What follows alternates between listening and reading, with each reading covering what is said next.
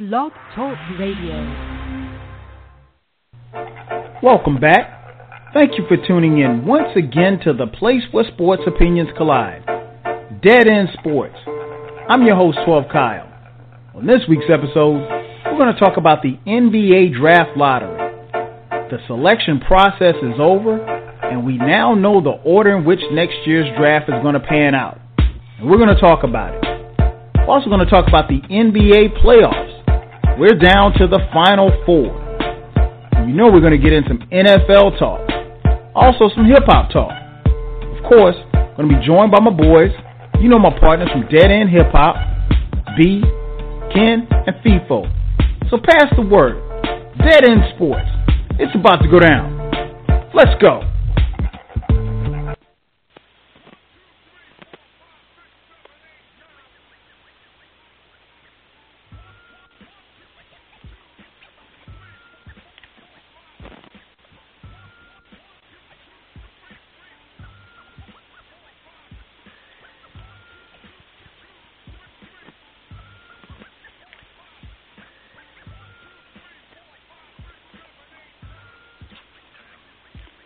Thank you for tuning in once again. It is Tuesday night, 9 p.m. Eastern Standard Time. That could only mean one thing. It is time for the most innovative, interactive show here on Blog Talk Radio. Thank you for tuning in once again. I am your host, 12 Kyle, and this is Dead End Sports, the place where sports opinions collide. The phone number to call in, area code 646-478-0356. Again, 646-478-0356. This is an interactive show. We ask that you not just listen to the show, be a part of the show, participate in tonight's discussion. A couple of ways you can do that. You can log into the chat room. The chat room is always open and interactive. Just create a profile for yourself and participate in tonight's show. You can also hit us up if you're on Facebook. Go to facebook.com/Dead End Sports. Like our page. Become a fan of the page. Keep up with show updates and things of that nature as well. Check out our website, deadendsports.com. We keep all of the fresh sports entertainment ideas right there on that website, so check that out on a daily basis. Also, if you're on Twitter, check us out at Dead End Sports. Follow us at Dead End Sports. You can also follow us individually on Dead End Sports. On Twitter. Follow B at BEEZY430.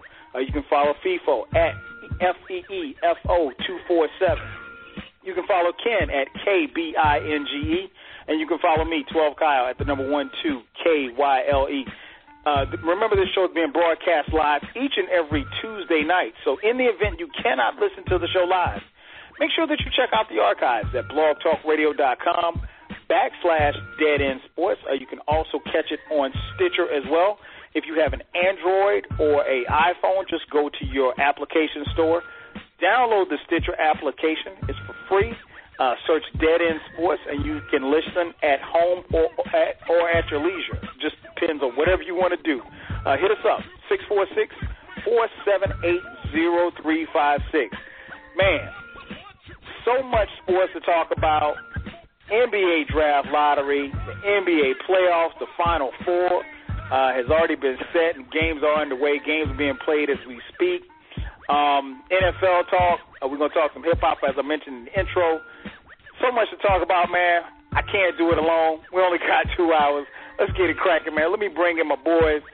First and foremost, man, my boy he hails from Detroit.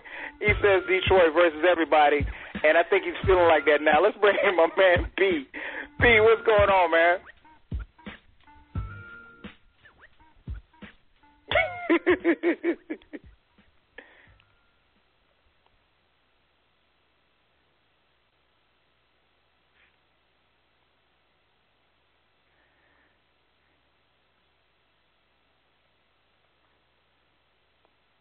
Right.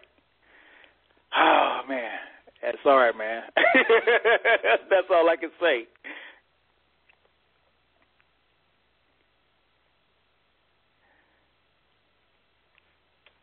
Yes. All right, let's bring in my man, Ken. Ken, what's up, man?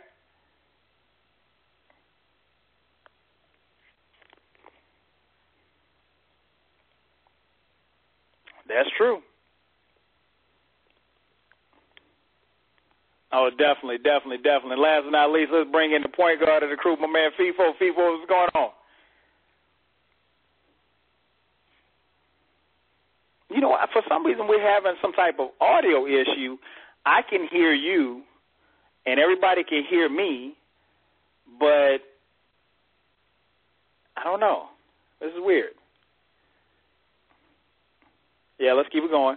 And my man Charles is in the chat room. Let me ask him. He asked the question. He said the broadcast started. All right, say something, Ken. See, I can hear. That's weird. All right, let me see if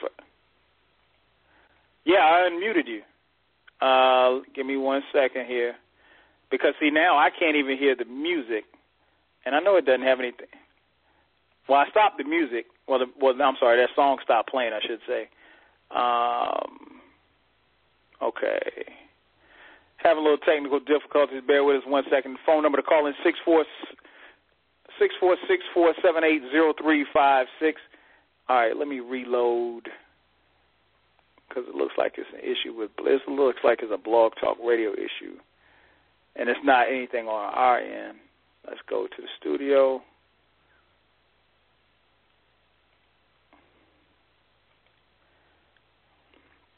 Yeah. I mean, we're still live on Google Plus.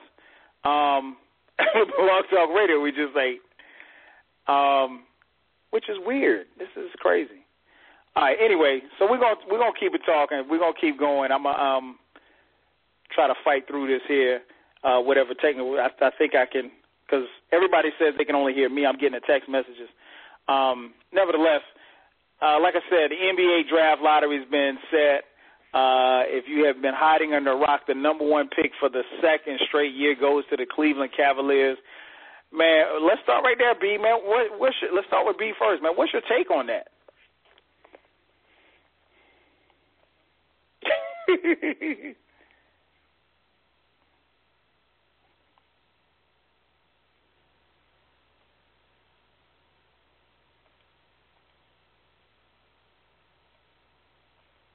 Tell us how you really feel.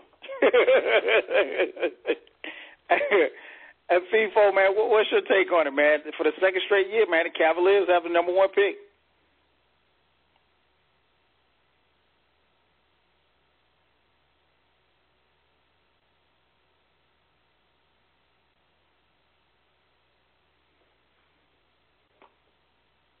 Yeah, what's your take on it, Ken? I mean, like I said, 2 years in a row. Is somebody getting paid under the table or something? I mean, how does this happen?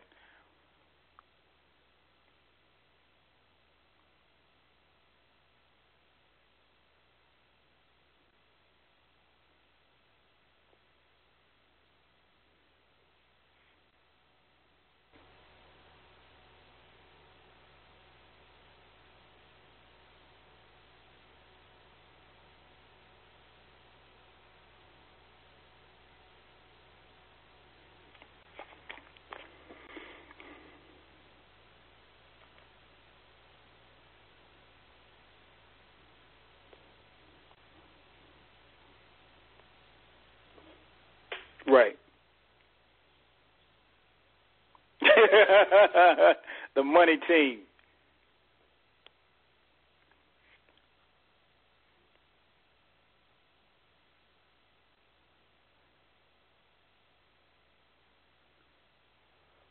It's crazy because I was just looking at ESPN. They said that coming into the draft or coming into the lottery, Cleveland had a 1.7% chance of getting the number one pick again.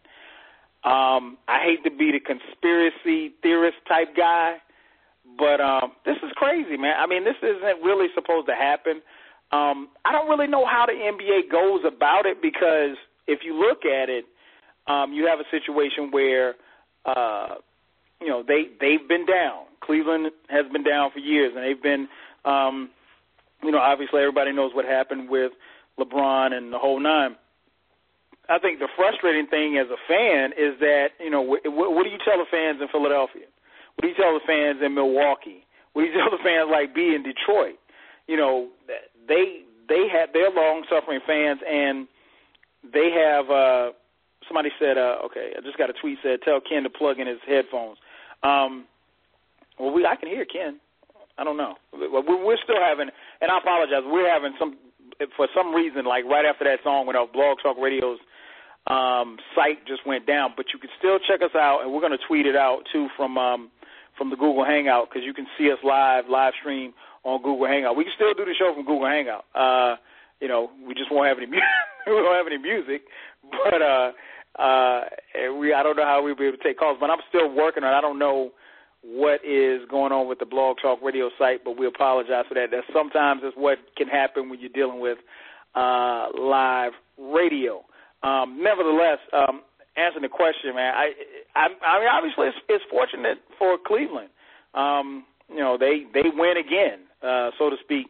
You got a young, dynamic point guard in Kyrie Irving who isn't happy to be there at all.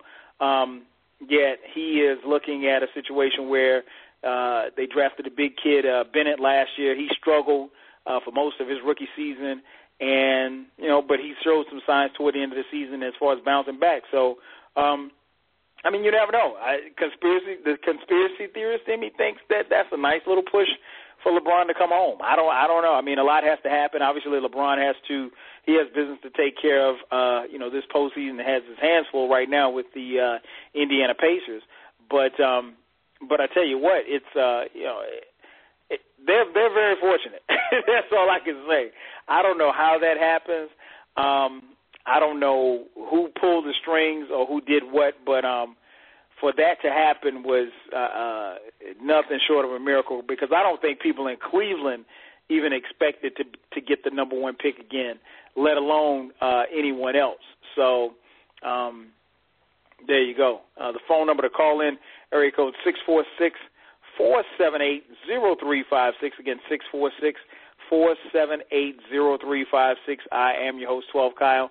This is Dead End Sports. We are broadcasting live, streaming live on Ustream, on the Google Hangout. We're going to tweet out the information where you can join us in the okay, they said the connection is good. Okay.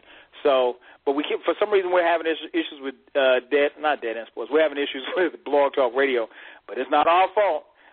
Nevertheless, we'll keep pushing through.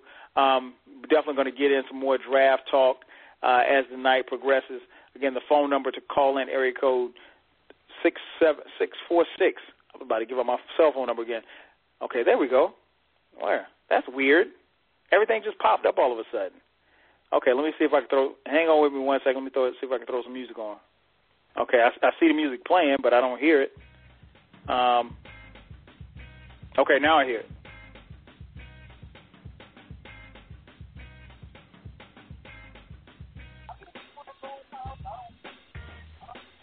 Okay, you guys were muted. Can you hear us now? Okay, I can hear Ken now. Yeah, there we go. Yeah, there we go. Perfect. Yeah, good job. An issue with Blog Talk Radio, man. Like I said, live radio, man. You just never know what can happen. You should have had a hand clap. You should have had a hand clap back now. 10 minutes in, and all hell breaks loose. Right. Nevertheless, let's go ahead and keep it moving. As far as the NBA playoffs, man, like I said, the playoffs already underway. Right now, Miami and Indiana are battling. Let's start right there, man. Miami, we got to give our predictions. Miami versus Indiana. Who wins and how many games it goes? I'll start first with you, FIFO. How many games do you think this is going to go, and who you think is going to win? I think this is going to go 7, man. And, I got Miami. I'm not going to go against the champs. I'm going to go with the champs. And, Indiana won the game 7, so be careful what you wish for. Okay. You said be careful what you wish for. All right. What about you, Ken? How many games you think this is going, man? Oh, man. You know what? Oh, God. This is difficult for me, man, because Indiana looks really, really focused and locked in on beating Miami. And Miami so far has failed to meet that challenge. I think they're into the game now. It's tied, so it's a little bit more competitive. But much like FIFO, man, I've been saying it all year, and I'm gonna say it again, man. I'm gonna stick with what I said, man. No need to back it out now. So Miami will win, and I think they will win it in 6. I think they'll win it in Miami, Game 6. Okay. Miami in 6. All right, B, what's your take on it, man? Now I'm sticking with my guns. I said the very beginning of the year when we first said, who you got coming out the West? I said Golden State. Who you got coming out the East? I was like, Indiana. I still got Indiana. I'm going to stick with it. Even though I was from late March to and Kid can attest to this, late March to the beginning of the playoffs, I was like, man, I don't know if I'm rooting for Indiana no more. They look suspect as hell. I don't think I'm rooting for them. And Kid was like, I told you, they not ready.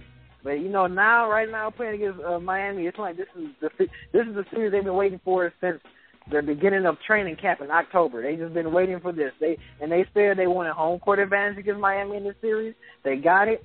And in the game 1, you saw how focused they look, and they look just as focused as game 2 so far. So, I think Indiana gonna pull this out in 7. You know what I mean? They're gonna pull out at home on game 7. I'm sticking to my guns. Okay.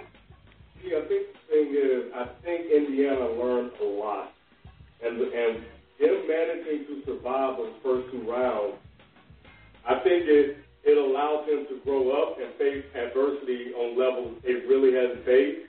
Well, they faced it before, but they managed to overcome them. And I think because of that, that's going to really play in their favor. It's going to help them in this series. But I think if Miami get back to playing like champs and stop doing crap like that, they should win this series. Now, if they play San Antonio, I don't know if they're going to win the championship, but we'll get there if we get there, and we'll talk about that at that moment in time. San Antonio, man. Anyway, we'll talk about them later. But yeah, I think Indiana was able to grow up, man, and we'll see how it works out for them. Told you, Ken. I think I initially said 6. After seeing game 1, I'm gonna backtrack a little bit. I'm gonna say 7. I think Miami wins in 7. I think it'll go 7 games. I think both teams. I think you're going to see a lot of ebb and flow. I think both teams will, do well. I would not be surprised if Indiana wins tonight and Miami goes back home and takes 2 in Miami. Because teams play so much better at home. But I think the thing that stops me from picking Indiana to win is that they've been so inconsistent and so up and down. No 2 games have been the same for this team. I mean, this is the same team that my Atlanta Hawks had on the brink of elimination just like 2-3 weeks ago, and could have knocked out of the playoffs, but didn't. And we all knew that Indiana has more talent, and we all knew that Indiana was the better team, so they won. And same when they came to play the Wizards. But also another 7-game series. So I don't think this is going to be an easy road at all. I think, Indiana makes it a lot tougher for a lot of teams. Styles make fights, and it's all about matchups and things of that nature. But I just think, the champs, it's hard for me to see you beating LeBron, 4 games. You got to beat him, 4. You got to beat him 4 times. We haven't seen it happen yet. I just haven't. And I just think when it's all said and done, he's going to do what he needs to do to get his team over the hump. But you know what, though? I think if you go back to those first 2 games and the inconsistency of Indiana, they were not playing the Heat. When they played the Heat, they're consistent because they're absolutely focused on beating them. And when they started the season, their focus was getting the number 1 seed so they can be in this advantage right now. So they were beating teams and they were playing teams like they were the Miami Heat because that's who they wanted to be. Now, as the season progressed and they had their lead, and people started playing against them, it tapered off a little bit, as we saw as the season went on. But whenever they got up to the Heat, they were focused. And I think they will be consistent playing the Heat as they have been throughout the regular season. So I think we can toss that out. So I know everybody's talking talking about that, but I don't think that applies when it comes to the Pacers versus the Heat. They absolutely hate this team. And it's just like people said earlier, this is their version of bump, the bad boys and how they have to get over the hump. This is their hump. This is the LeBron James and Dwayne Wade hump that they have to face. So you got to go through that to win a championship. And, if they win, credit to them doing it. They didn't run from a challenge, So why do you think that they have used the first two rounds to kind of play down to the level of competition then? Because Atlanta had a losing record and they didn't take them serious. I think matchups, because Atlanta still had them in game 6, they didn't know how to close. Right. So I think that experience worked to their advantage. Same thing with the Wizards. The Wizards, they had a lot of games too. They shot bad in one game, but the other games, they had those games. And they didn't know how to close, and they lost.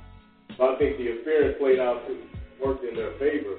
Because I still think the Wizards overall was a better team, but they just didn't have the playoff experience in the second round that Indiana had.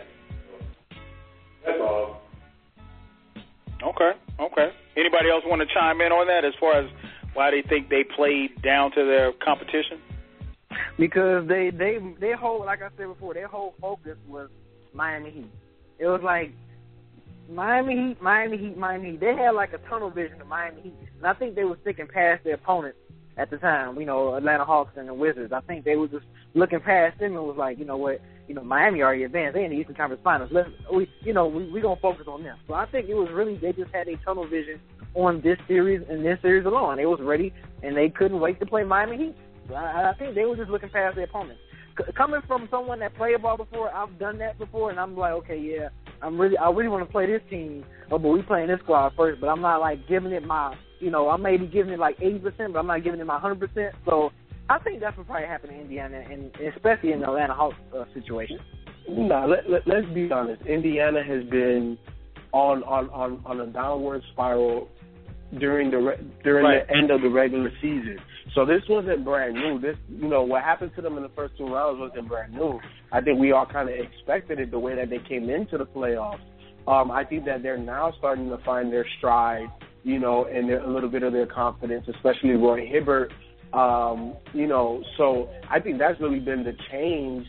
It almost seems as Roy Hibbert goes, this Patriot team goes, mainly because David West, let's be honest, he's the most consistent guy on this squad. And then, from there, we don't know what Paul George we're getting as of late, which Lance Stevenson we're getting as of late. But, it just seems as whenever Roy Hibbert puts his staple on the game and just being aggressive, not necessarily trying to be a 2010 guy, but, just being 7'2", it just changes the dynamic of this entire team. So, if he plays well, I think they have a good chance of knocking out the Heat. Yeah, I guess the thing is that he has been the model of inconsistency throughout this whole playoffs. Like you said, 7'2", but that first round, he looked like he was 5'2". He was just terrible, and but to his credit, he stuck with it. He's got his confidence back, obviously, and then he's also playing in a situation where he's not playing against someone who is, pulling him outside because, the Hawks, big men, they pulled him outside and they made him, come out of the paint. So Teague was able to take whomever off the dribble, and then they had to play it honest, and, they could get to the rim at any point in time. Unless Bosh plays the 5 and is able to hit that outside shot. Bosh couldn't make a shot the other day, and so Hibbert had no reason to step outside the paint. They tried to bring Udonis Haslem in and do the same. He missed a couple of shots, and they never really got them going either. That's what's going to be the key to get Hibbert out of the paint, if Miami is to, try to remove him. If not, they've got to try to attack the basket. But Hibbert, if you're 7 feet, you got to play 7 feet. So far, so good. He's off to a good start. Go ahead, Vivo. It's not even just that. Hibbert, when he's offensively aggressive and he's actually hitting, that's a problem because he hit a couple, about 12 to 14-foot jump hooks in the lane against Bosh. So Miami really doesn't have an answer just size-wise. And that's been their Achilles heel. You know, they don't have physically a guy to match up. Chris Anderson does his best, but he's not, you know, truly a banger. He's more of a flyer type of big man. You know, that's why they signed Greg Oden. And, you know, I don't know, you know, we're going to see him. You know, I read a couple of reports saying that, you know, he might be back some point in time in this series, and I really think Miami needs him. You know, or Miami needs a body like it, you know. So, I don't know, man, but I still take Miami, mainly because, you know, LeBron has a whole nother level in gear that nobody on this planet can match, and we've seen it. So, you know, he just did it against Brooklyn this year, you know, in the last round. So, you know, he can do it, man. He can do it. So, when you have a guy like that, when you have the best player on the planet, I'm going with you, and especially he's won twice. He wants a third. Because I think he's already cemented himself, but he gets a three-peat in there, just stop talking. Right. I think he knows that, you know, because, you know, LeBron's a student in the game. He kind of knows that. So I think he's really playing hard for it. I don't, you know, if they lose, they lose, but, you know, I don't think you're going to be able to put it on LeBron. Yeah, you know what else, Tifo? I think when you look at that first game, you know, Indiana had everything went in their favor, right? Plus 22 from the free throw line. They were hitting threes like crazy. They shot 60% in the first half.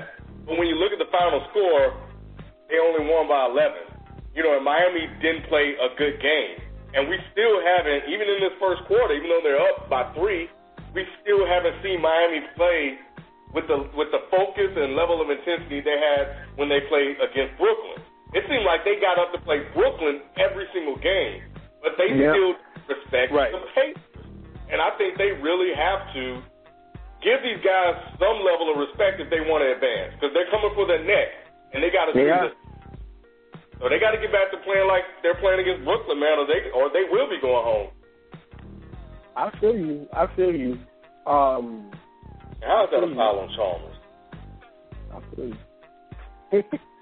The phone number to call in, area code 646-478-0356. Apparently, whatever issues we had with Blog Talk Radio earlier are now gone. The phone lines are now open. Hit us up, 646-478-0356. Press the number 1 to speak to us. We are also streaming live on Google Chat, Google Hangout. So hit us up, 646-478-0356. Conversely, the other side, the West Coast, we got the Western Conference. We've got San Antonio versus OKC. Of course, OKC went down to San Antonio in the first game, so they're looking to bounce back tomorrow night in San Antonio. So I'll start right there, B. Who do you think is going to win this series, and in how many games? Oh man, right now Spurs are looking freaking unstoppable. And you know, it is amazing how you know people take Ibaka for granted, but you know when you missing your best low post defensive guy in the paint, it takes away a lot. And the way San Antonio played last night, and I know it's game 1 is one game, but I say Spurs in 5 at the way they look. Damn. Spurs looking unstoppable right now. It's like damn. So yeah, I'm gonna say Spurs in 5, man. I mean, I think there's only so much Durant and Westbrook can do when your other starting lineup and your other bench. You know, I think Nick Collison and Perkins had 0 points the whole second half. Like, you know, with Baca out, and granted, Perkins is not a scoring first type of guy. Right. You know, so is Collison, but somebody else got to step up. You know what I'm saying? And it's like, and I don't think it's going to continue to happen. Somebody else got to step up at some point and make the adjustments. But Spurs just they clicking on all cylinders right now. It's like nothing to stop them. They look focused. They look like Game 6 last year in the finals pissed them the fuck off, and now they are just going off. Ever since the second round, they look unstoppable. I mean, literally unstoppable. Definitely, man. I don't think you can ever base a series off of one game, man. But it's been right. The way they've been playing, man, has just been phenomenal. The way that they jumped out on them, and you got to give OKC credit, man, because OKC could have folded the tent early in that game, and they battled back, and they kept fighting, and they kept fighting. So I think, a lot of credit needs to be given to them as well. Personally, I picked OKC, man. I'm gonna stick with my pick, man. OKC in 7, man. OKC in 7. I think the MVP and the sidekick, Russell Westbrook. I think they'll get it done. How they're gonna get it done, I don't know. This is his chance. Hey, this is Durant's chance to show us why he's the MVP this season. So if you really want to solidify your MVP season, this is the time for you to step up and win this series. Oh, no doubt.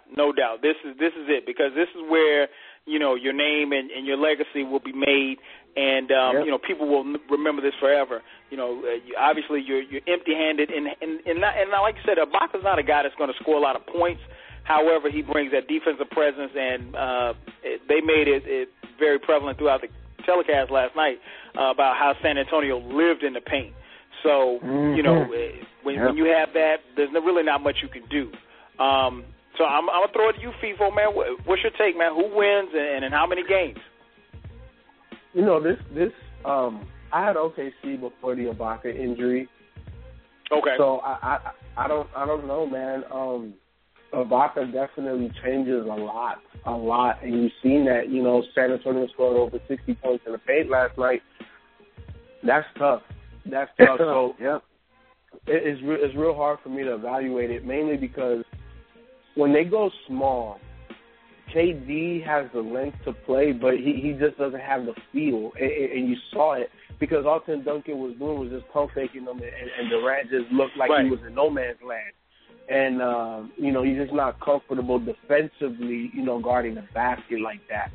So if they're going to play small, which, I think they're trying to force, I think San Antonio has an advantage.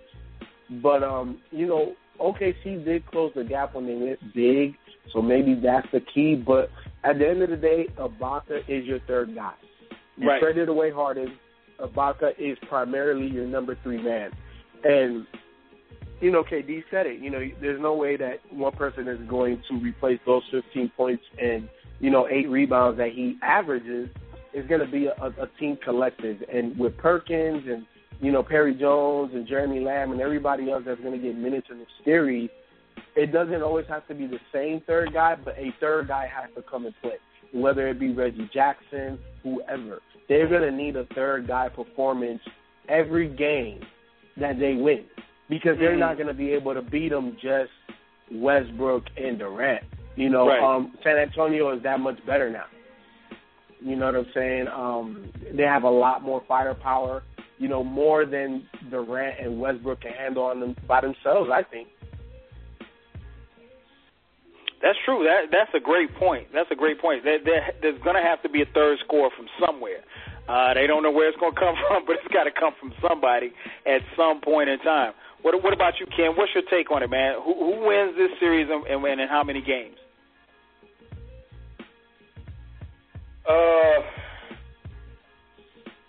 I'm calling for the sweep, Kyle. Now you want to call it a sweep. San Antonio are playing like a team possessed. Yep. I don't know how they do it. Everybody seems to be able to hit shots. They pass the ball. The ball movement is just amazing. You don't know who's going to hit a shot. Right. Without Ibaka, it becomes really, really tough. And, much like the three of you already said, it's tough to replace not only the points and the rebounds, but the blocks. And even Adams, as a rookie, can only do so much. And we saw what happened with Kevin Durant and Westbrook as the game went on. They just ran out of gas. Durant still had a pretty good game, but they need their pieces, man. And it's really unfortunate that this happened to OKC. Last year was Westbrook. This year it's Ibaka. But without all of their horses, man, you need to be fully healthy to beat San Antonio. You got to be playing your A-plus game to beat San Antonio. And clearly, the way OKC has kind of went through the whole playoffs, they haven't been doing that. And now they don't have Ibaka. The sheer talent of Durant and Westbrook just won't be enough. 4 or 5. Maybe they win one in OKC. But it's not going to be for the sweep. Yeah, it's not going to be long, man. Wow. You heard it here first. The same man that picked the Blazers to win in 6. I know. I'm not going against Spurs anymore. I don't know if FIFO remembers, but, man, back before everybody started messing with the Spurs, I used to always, say the Spurs this, Spurs that. They're going to beat the Lakers here and there, and, it never happened. But, nah, man, I learned my lesson. Nah. No doubt. The phone number to call in, area code 646-478-0356. Again, 646-47. My man Tiago in the chat room said, you're going to eat your words again. 646-478-0356. You're listening live to Dead End Sports. I'm your host, 12 Kyle, joined by my partners in crime, Ken, B, and FIFO. Hit us up, 646-478-0356. Remember, we broadcast live each and every Tuesday night, so in the event you cannot listen to the show live, make sure that you check out the archives at blogtalkradio.com/deadendsports. Make sure that you check out us on Stitcher as well. If you have an Android or iPhone, you can download the Stitcher application, search Dead End Sports, and listen for free at your leisure, at home or on the go. It's just that simple. Again, 646-478-0356. So now we talked about the Final Four. We talked about the NBA draft. It's a lot of stuff going on as far as the NBA is concerned. Obviously, some of the biggest news, the last couple of weeks has been, and we've talked about it ad nauseum, the issue with the Donald Sterling ruling. Now, what I'm hearing now is that there's rumblings that players are threatening to boycott next season if Donald Sterling is still the owner at the time that training camp opens, when the season starts. So a boycott, there was talk about a boycott from the Clippers, but we're talking about league-wide players having a boycott, not showing up for games, that type of thing, a unified front from the NBA players.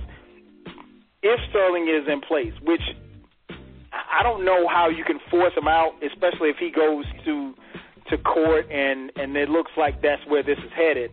So I'm going to start there with you, Ken, man. What's your take on that? Do you think that the players will do that, and do you think Sterling will still be in place by the time the season starts? Sterling is a very smart businessman with a lot of money that can pay very smart people a lot of money to protect what he owns. What I mean by that is that I've heard that he can have his wife file for divorce, which will lock up everything. Wow. If that happens, because of the assets, the properties the assets that he owns, they wouldn't be able to force him to sell until that divorce is settled, which they can drag out for years, right? Of course. If he makes that play, which it wouldn't surprise me now that they set a date that if he did, he'll still be the owner. So now what does the league do? Because we don't know how long that lasts. So while I'm all for a boycott, I think it depends on what happens on June 3rd if it gets that far. So if they don't file for the divorce and it's just a regular voting, and he's not out, I can see them boycotting, but then what do you do then? You know what I'm saying? How do you get him out of the league? That was stupid. I'm sorry. Dumb as hell. Play ball, man. What are y'all guys doing? This is not. Anyway, that was dumb as hell, man. Make the simple play. Play basketball. Anyway, but what do you do, man? I'm all for the boycott, man. I like to see, them make a stand somehow. But, if they don't vote him out, what the hell do you do? Yeah, and you know, and you know what? I know what happens. I think they'll have to vote him out then because they're not making any money. Money talks. Ken, first of all, Donald Sterling cannot prolong the whole situation by actually getting a divorce with his wife, mainly because the NBA bylaws state that when they take their action that they're taking, it includes all owners. So, you know, there's not many franchises left that are just solely owned by one guy. So, okay. All right. So what that means is when they start to dissolve this team, Shelley Sterling is also part owner, so therefore you're gone as well. So that takes care of that. Also, they can't force him out, and here's the reason why Donald Sterling is going to lose is because he clearly went against one of the bylaws in the Constitution of the NBA. Now, the NBA, because they are a private league, they are not owned by the public. You see what I'm saying? This is not a federal government, a federal entity. So, therefore, Sterling can't take them to court. There is a process in place by the NBA, and that process is going to take place. Now, it might be slightly prolonged, but at the end of the day, it's going to happen. It's going to happen because it's the NBA, and these are the laws that they wrote in place just in case of something like this did happen. And, you know, there's a lot of, you know, gray area, but at the end of the day, this is the NBA, and it's a private league, and they're going to do what's best they're going to protect their brand. And this is not good for the brand. So he's going to be going ASAP. There it is. FIFA bringing it home. Yeah, because I was going to say, because if the league vote him, off, then I mean, it's nothing he can fight, right? If the majority of the owners vote him off, like if it's unanimously, like if every single owner votes him off, then there's nothing he can fight, right? No, not really. Yeah, that's what I'm saying. So I think all that divorce stuff, that ain't gonna matter if the majority of owners, all 29 of them, vote him off. You know what I'm saying? So it's gonna be this is gonna be interesting, man.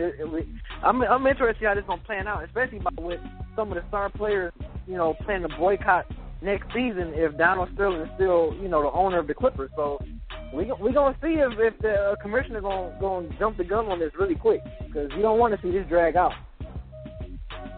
Definitely. And you know what? One thing that stood out to me was I think one of the first people that they asked was Blake Griffin. I'm not sure of his contract status. If I'm not mistaken, Blake Griffin is still locked in through next year. But they asked him, I guess, right after they were eliminated, you know, what his thoughts was as far as whether or not he planned to come back or what have you. And he said he hadn't gotten that far in his thought process, but you could clearly see that he was not happy about what had happened or anything like that.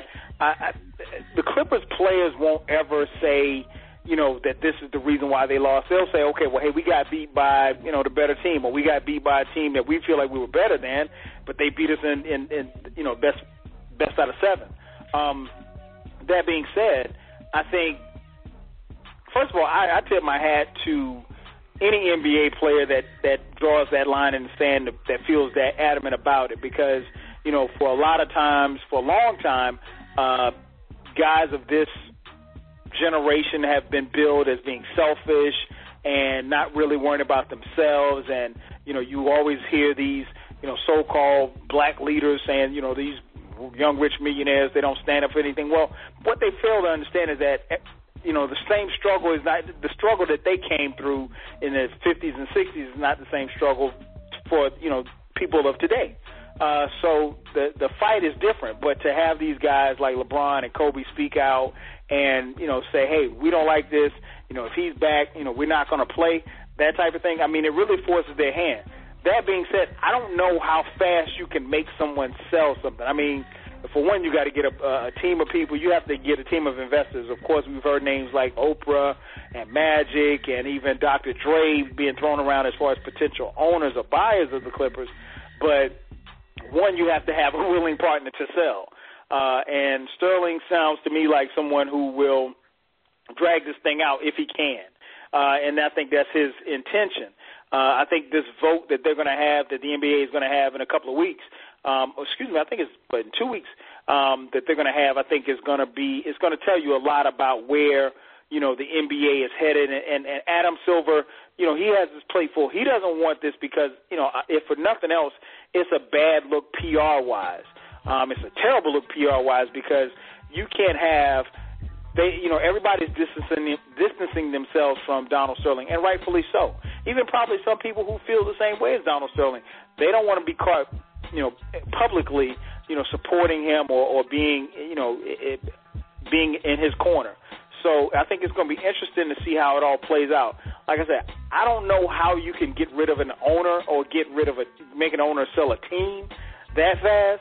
But, apparently, and just a little bit I've heard about, I heard the rumblings about the divorce thing that Ken spoke of, but from what I understand, the NBA never recognized Donald Sterling's wife as a owner of the team. So I don't know how she can claim ownership if the team is taken away from him. So, and they're not going to let him or her or anybody else with the Sterling name have any type of ownership in the team. So it's going to be interesting to see how it plays. Obviously, guys like Chris Paul and Blake Griffin are in the forefront, because it's their team. However, when you have other superstars on other teams and they're talking about a unified boycott, that definitely has raised some eyebrows, and Adam Silver is definitely watching. The phone number to call in, area code 646-478-0356. Again, 646-478-0356. You are locked in live to Dead End Sports. I'm your host, 12 Kyle, and this is Dead End Sports. Now I want to talk a little hip-hop, man. We talk hip-hop all the time. Probably don't get a chance to talk enough hip-hop on this show, and we're going to try to infuse that a little bit even more as we go forward. I was going through some things the other day, man, and I came up on this site on the Bleacher Report, and it says NBA stars name their top 5 songs during the playoffs. And then it gave a list of, like, some of the NBA players and some of the 5 songs that, some of their top 5, music that they listen to basically before they get ready for a game. So before I even opened it, I tried not to have any type of preconceived ideas about what guys listen to or what have you. So what I'm going to do, I'm going to read a list of some of the songs, some of the artists, and some of the players as far as what they bump. Well, I don't know if they bump it in the whip, but I know they bump it before the games. Okay. Start first with now some of these players aren't playing anymore, so but here we go. Jamal Crawford from the LA Clippers. This is his top 5 pregame. Heaven's Afternoon by Wale. Schoolboy Q, Man of the Year. Kendrick Lamar, Bitch Don't Kill My Vibe remix with Jay-Z. Happy by Pharrell. And Biggie, Sky's the Limit. DeAndre Jordan, Work remix by A$AP Ferg. We Made It by Drake. Hit 'Em Up by Tupac. We Them Boys by Wiz Khalifa. And Big Baby Gonna Turn It Up by Glenn Davis. Never heard that one before. My man Bradley Beal from the Washington Wizards. Schoolboy Q, Man of the Year. I Know by Yo Gotti. The Language by Drake. Danny Glover remix by Young Thug. And War Ready by Rick Ross. John Wall of the Washington Wizards. He said the Danny Glover remix. Live That Life by Lil Durk. Bang Bros by Lil Durk. Make Me by Meek Mill. And What Would You Do by Rich Homie Quan. And last but not least, Damian Lillard. He says he plays 400 Degrees by Juvenile. Hey Soul Sister by Train. Memories by Rich Homie Quan. Dead Presidents by J. Cole. And Closer to My Dreams by Drake. So that got me to thinking. We listen to hip-hop. We're about to go out and play. We talked about this a couple months ago about just playing your favorite song or what song you would play before you went into a game. But I want to get your top 5. What's 5 songs that you would play? You're about to step on the floor for the Eastern Conference Finals. Oh, Ken, man. what are you about to play? Give me 5 songs that you're gonna bang in your Beats headphones right before you step on the court. Oh man.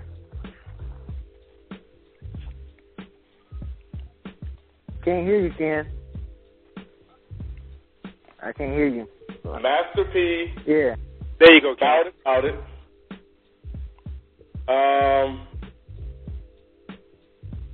Damn, I had these earlier. Shit, I should have wrote them down. Master P. About it. Shit. Hey, man, let me rethink about this. Damn, fuck, man. I got my five. Okay, go ahead, B. No Limit Soldiers, Master P. Actually, two Master P songs.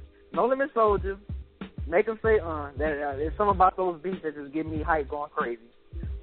Victory. Actually, the Biggie's first verse on Victory, just the way it starts off, just how the beat, gets you just ready. Like, just the beginning of the beat before Biggie comes in, and then Biggie's first verse, that just gets me going all the time. Another one, and I forgot about this one, Banned from TV by Noriega. That was another one. That was another one I used to go nuts off of. Swiss Beats, that beat was like bananas. I used to go crazy off that one. And then last one I used to play was most of these are pretty much all down south songs. 3-6 Mafia, Elbow a Nigga. Man, I heard that in a minute. It used to give me hype. I mean, not Elbow a Nigga. I'm sorry, not Elbow a Nigga. Weak Ass Bitch. That one. Okay. That one used to give me so hype. That used to give me hype. So yeah, that's 5 songs. I said that's 5 songs, right? Yeah, 2 Master. Yeah, that's 5. 3-6. Yeah, Biggie, and then NRE Banned from TV. So that's my playlist right there. It just gives me going crazy. I can play that shit now. I can play those 5 songs now before a basketball game right now, today, and I go crazy. Even though all those songs in the 90s, I can play that today and still get hyped. Okay. What about you, FIFO, man? Your 5 that's going to be either bang in the whip or bang in your ears right before you hit the floor. You already know. Oh, man. All right, so one of them, no particular order. Right. Jay-Z public service announcement. Okay. Definitely. That, man, that's one of my, if y'all watch the Dead End Hip Hop show, y'all know we had an ad segment asked us what would be the one album if we were stuck on an island that we would, take and just listen to all the time. To me, it was the Black Album. And this is definitely one of my favorite songs off of that, so that's why it definitely is on there. Crit, I Got This Here. You know what I'm saying? Fuck these niggas, fuck these hoes.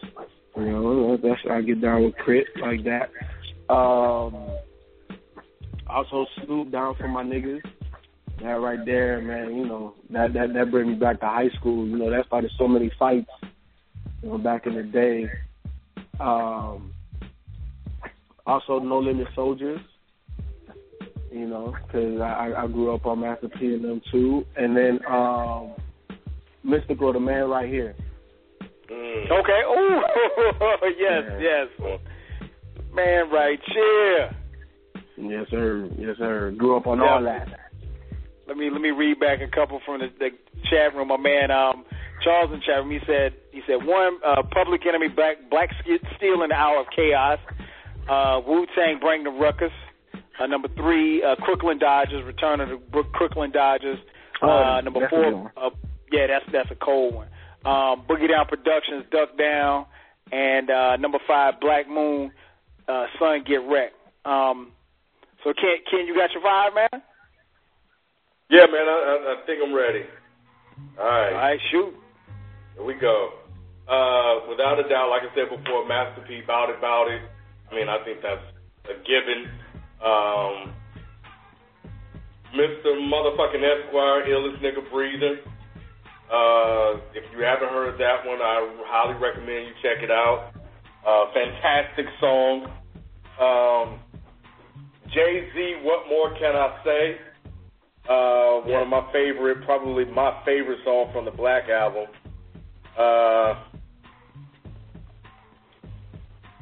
I'll go with Down for My Niggas too. Really, really hype crunk song that you just really get amped about. I remember just club days, man, and that song just fires you up. And then the last one, man, is LL Cool J, I'm Bad. I'm gonna go with I'm Bad. Okay. LL. Yeah. Okay. That's a little an old school, a little new, a little down south. I like it. I think I'm up about a minute. Come on, man. Yeah, about to spit hot fire. Oh man, for me, in no particular order, the first one I played it ad nauseum when I was in school. I actually used to play it before games. It's the first time I heard Biggie was on this song. I didn't even know who Biggie was, but I just loved the beat, and I used to play it all the time. Dolly My Baby by Supercat. That was my joint, and my boy had the maxi single. Shout out to maxi singles. If you're young and you don't know what a maxi single is, look it up. Yeah, I know what it is. I remember maxi single. My boy had the maxi single. I borrowed it from one of my teammates. He had the maxi single. I borrowed it from him, and I literally played the tape until it popped. And like 3 games later, he came and asked me for it, and I was like, no, I don't have it no more. He was like, man, why you don't have my tape? I was like, I don't have it. I was like, the tape popped. He was like, man, you gonna buy me another tape? And I never bought him another tape. But yeah, he had the maxi single, Dolly My Baby. So that one and Unbelievable by Biggie was another one I played also in college. The next 3 are just favorites that I just know would just get me hyped. Triumph by Wu-Tang. The Inspector Deck's verse, one of the hardest verses ever. I mean, you're not really vibing from the verse, but I mean, just the beat and the verse and everything was just crazy. Gotta Go Down South. Pastor Troy, No More Playing GA. Love that. I played that. As you guys know, I coached my son's football team for the past 6 years. I played No More Playing GA before every game. And I remember I played like in my iPod or whatever. And, you know, sometimes you get hyped up and you kind of dancing and stuff. You really don't realize that you're dancing. And I remember one of the parents asked me, she said, Coach, what was that you were dancing to out there? I was like, oh, you know, I just had a little music on, you know. I couldn't tell what I was listening to. So, yeah, No More Playing GA. And last but not least, all-time favorite, My Melody, Eric B. and Rakim. So that's my 5. Dolly My Baby, My Melody, Triumph. Yeah. Oh, no, go ahead. I'm sorry. Finish your list. No. I was just recapping. What you got? Okay. I have an honorable mention, and I have a story behind it, too. Go ahead. Pretty cool story. Okay, so my high school coach, he was a real big DMX fan. And I remember my freshman summer going into my sophomore year, we went to this basketball camp in St. Petersburg, Florida. We wound up winning the championship, and on the whole ride home, all he played was No Love for Me by DMX on Blood of My Blood, Flesh of My Flesh album. And that became like my anthem for like about a year or two, just because we won the championship.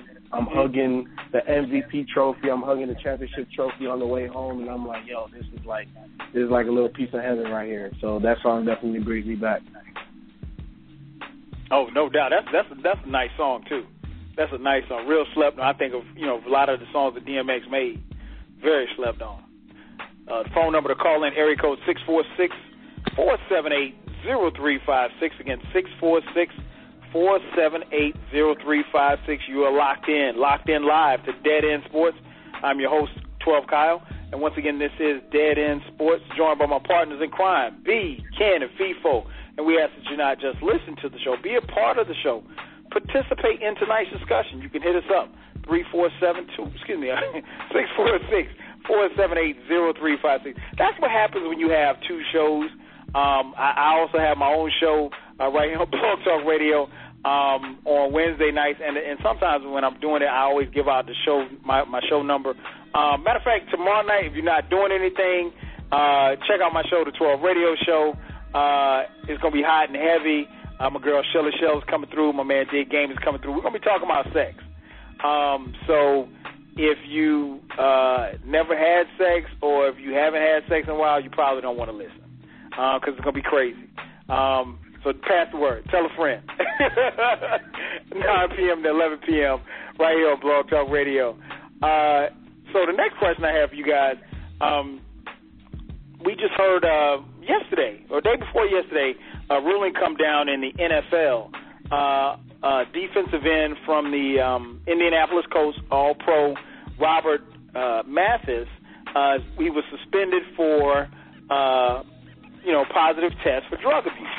Now, come to find out that the drug that he used was a drug called Clomid, and it's a fertility drug.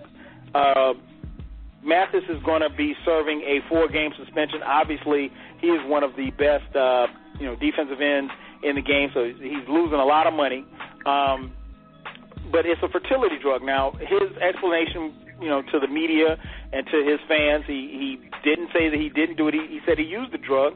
He said, but he used the drug because he and his wife, his mother is dying, and he and his wife were trying to get pregnant because he wants to give his mother another child before she another grandchild before she passes away. That being said, NFL suspends a player for trying to get his wife pregnant by using a fertility drug. That's on the banned substance list. FIFO, what's your take on this, man? My take on it is, Robert Mathis himself said that he knew, he knowingly took it. So if you knew that you were going to take that, then maybe you should have told the front office or, informed the league that, I'm trying to have a baby. So, what's up? I need to take this. So, I think maybe if he would have handled it that way, I'd feel a little bit more, compassionate about it. If, they told him no and he still did it, then, I feel him. But, he just kind of did it. He didn't let nobody know. He knew that it was going to be against the rule, and, he's not surprised. So it is what it is. I don't feel any type of way about it because I don't think that Mathis put them in a situation for the NFL to be compassionate towards them. You know what I'm saying? Okay. So, yeah. What about you, B? What's your take on it, man? Like I said, Robert Mathis, All-Pro. He's been there. He's the face of the franchise.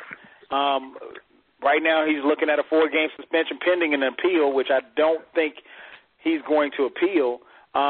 What's your take on it? I think the call was right. I mean, there's a policy in place, and the player should be responsible to check out what he takes, he or she, or the football player takes. So I think the 4-game suspension, I think that's fair for the most part. I agree. I agree with that, with the suspension. I mean, it's something he ain't supposed to take that. I mean, it's clear cut. I pretty much agree with what people were saying. You're responsible for that. If you wanted to take that, you should have went to the front office or went to whoever you need to go to, the doctors or, somebody to say, hey, look, I want to take this because I want to, get another baby for my wife. So, bam, there it is. But, yeah, there's a policy in place, man. Like I said, players, they're responsible. So he should have took the responsibility and took the proper steps to do that. Maybe he wouldn't be facing this 4-game suspension if he took the proper steps. But, if the policy is there, and if that's the rule, and you can't really pitch a fit when you get the 4-game suspension, What's your take on it, Ken? You know what, man? The league needs to be a little bit more sensitive to the man's needs. The man's trying to have, unless they suspect some type of intent by him to circumvent the system, the drug policy system, then,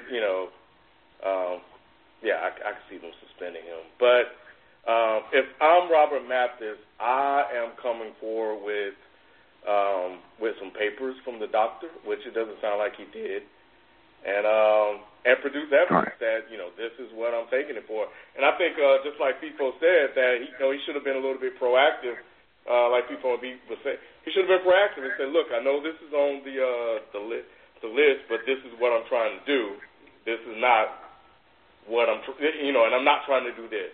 And I think if you could have did that, then the league would have been a little bit more lenient towards him, or would have provided some alternatives, possibly, that they may know of, or asked the doctor to provide something else that they may know of. But it doesn't sound like he did that. It sounded like, he thought that he could take it and be okay.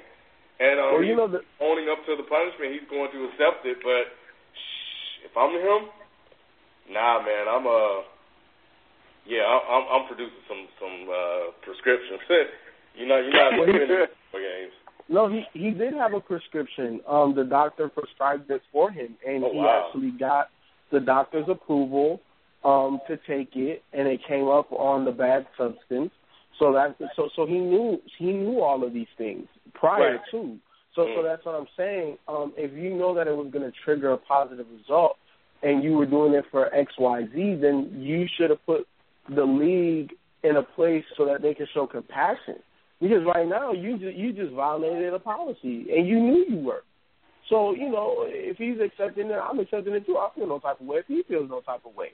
But I would have felt some type of way if he would have proactively went to the league and said, hey, look, I know this is on the bad substance, list, but, me and my wife were trying to have a child. It's hard for us to conceive. Right.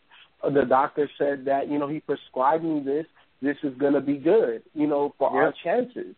And make the league make the league, either give a one-time pass because of the nature of the situation. You got to force the league to be compassionate to your situation. Because now, if you took it, the league said, no, it's on the list, whatever, we're not compassionate to you trying to have a child.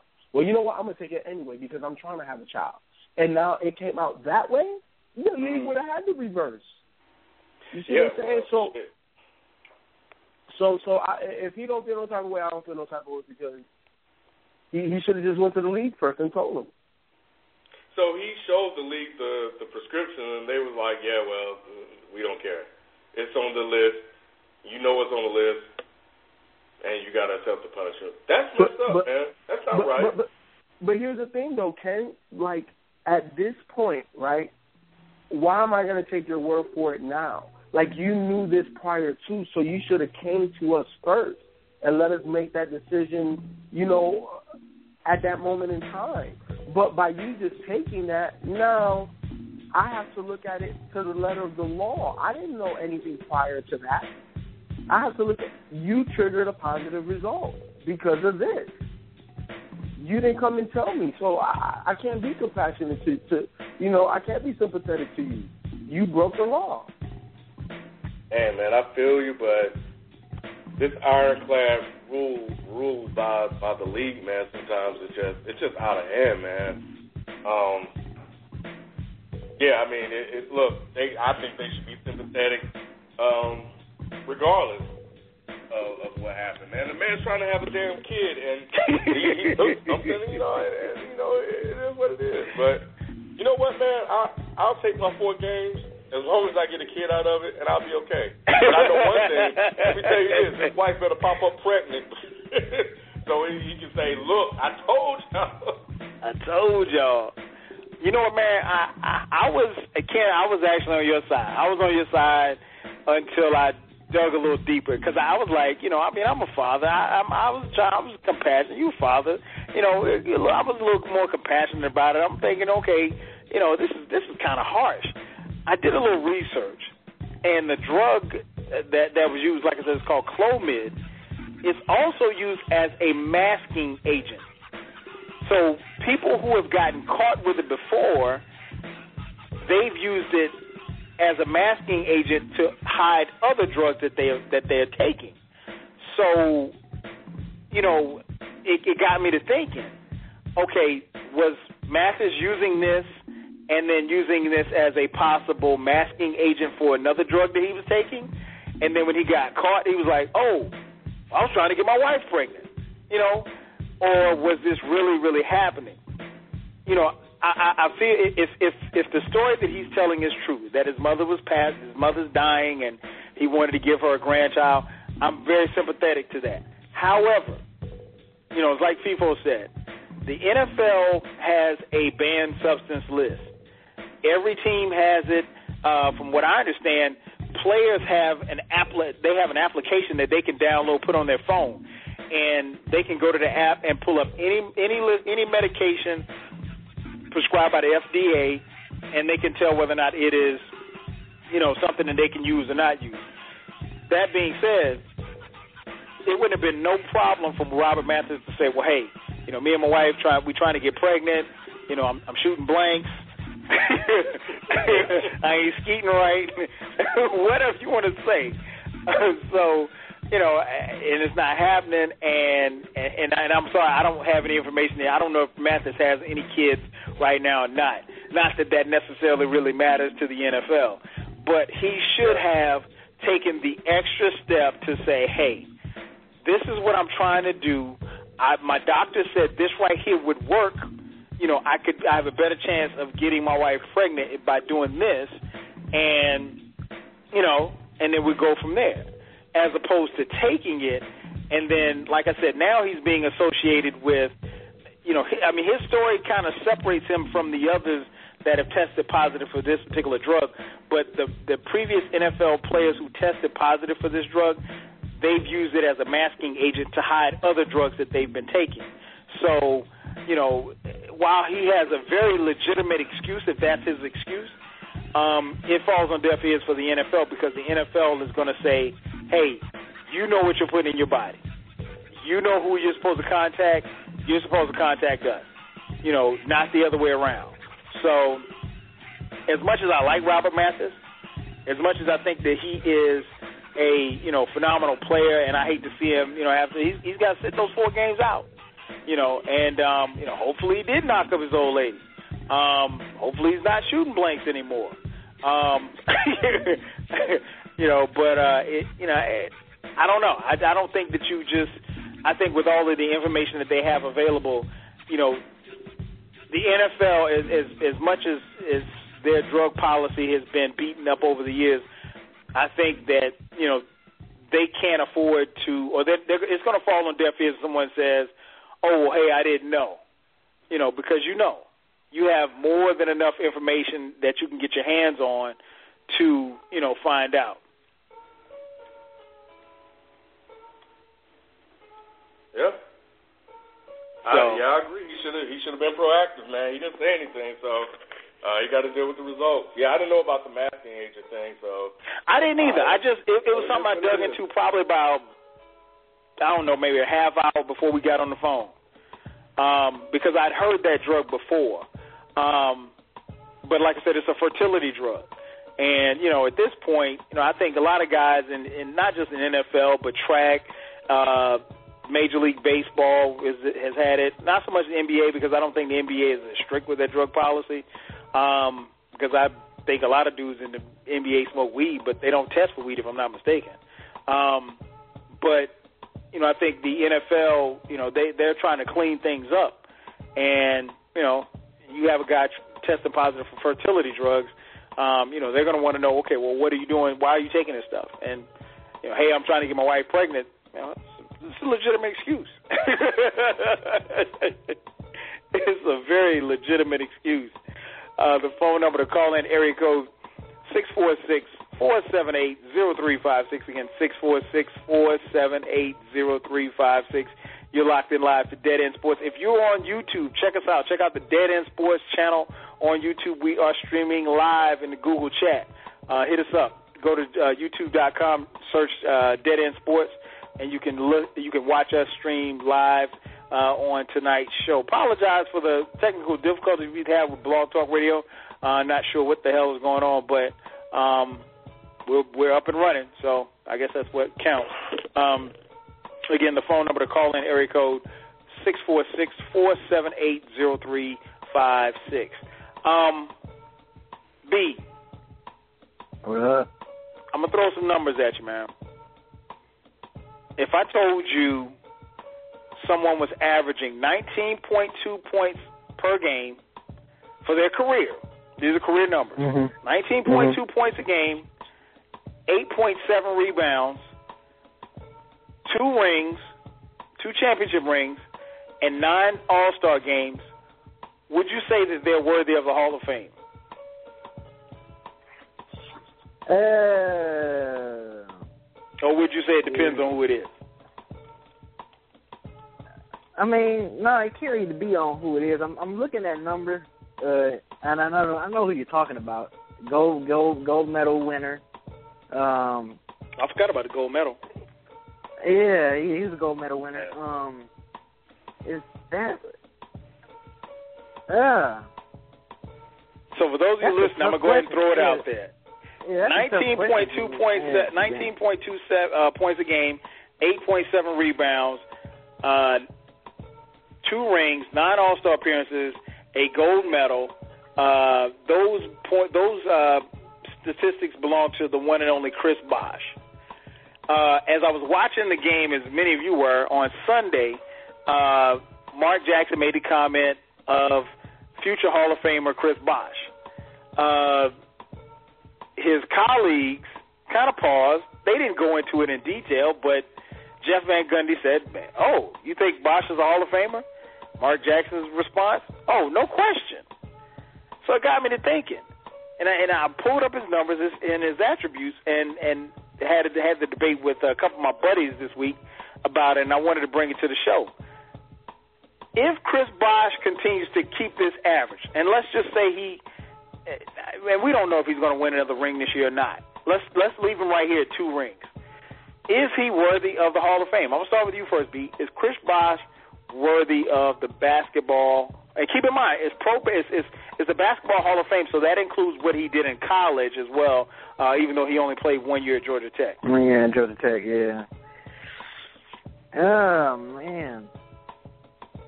I don't know.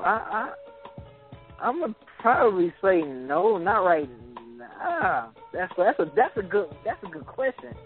Because if you think about it, if he become an All-Star for 2 more times, he's gonna join a prestige list of Oscar Robertson, Akeem Olajuwon, Magic Johnson, or Larry Bird for like the only players to be selected for the All-Star 10 plus times. So I mean, if you based on that, you can say yeah, because he's in the class with those greats. Now I would say yeah, but barely. I mean barely. And I think what solidified it probably for him is him having those 2 championships.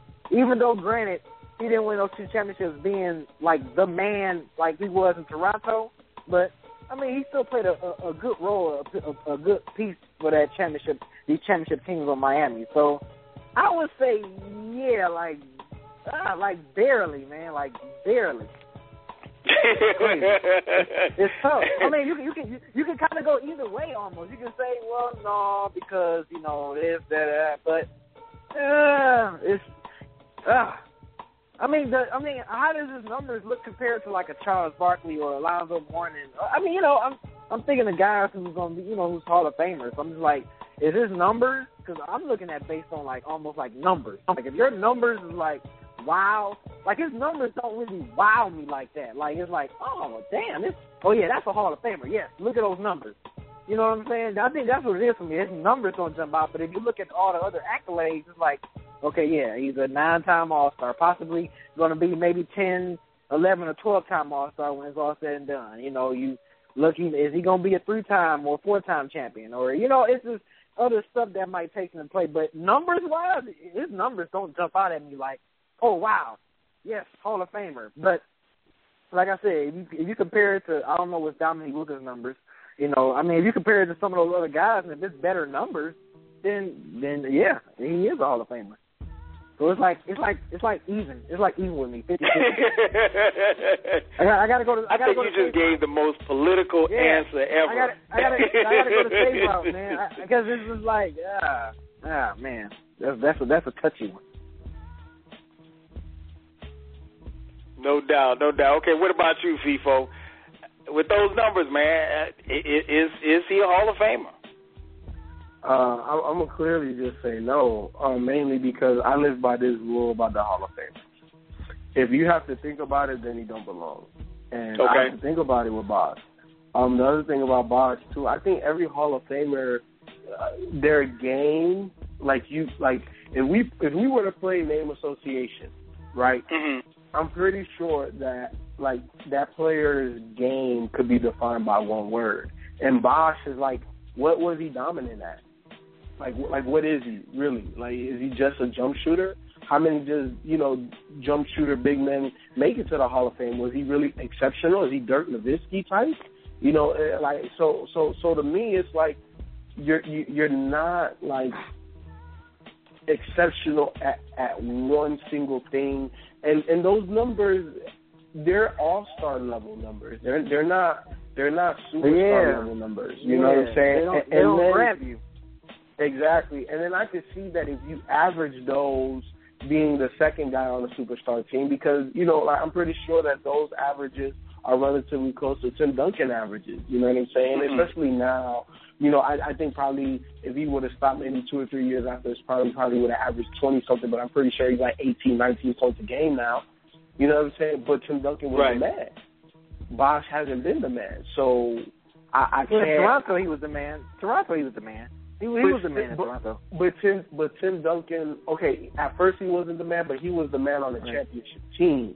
And Bosh hasn't been the man on the championship team or a right. You know what I'm saying? Or the second guy. So with that being said, I can't put him into our Hall of Fame status. Now, is he an all-star? Yeah, but Hall of Famer, superstar in this era of basketball? Yeah, but I don't know about Hall of Famer because let's be honest. Like, I'm pretty sure Robert Horry's averaged in the team throughout his career, and he got 5, 6, 7 rings. 7. He got 7 rings. So. I don't think he got no. I don't even think. Did Robert Horry have any All-Star appearances? He might have had one. He probably had one. Okay, one.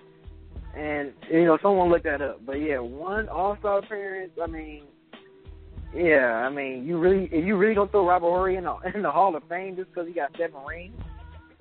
You know what I'm saying? But he was a key contributor. And I don't know what's Dominique Wilkins' number. Because, what if Bosh's numbers are better than Dominique Wilkins? They're not. They're not? He didn't score as much. Yeah, exactly. And that's what I was going to say. Like, if we were to play word association, you say Dominique, you're going to think scorer, dunker, highlight reel. You say Jordan, you're going to say the greatest, fadeaway, hang time, reverse. When you say Bosh, what are you going to say? Yeah. I don't know. I guess versatile, big guy. I don't know. I mean, cause it's not like he didn't have no patent post game or nothing like that, like a Duncan. You know what I'm saying? No. Or Elijah Wan or anybody like that. Yeah.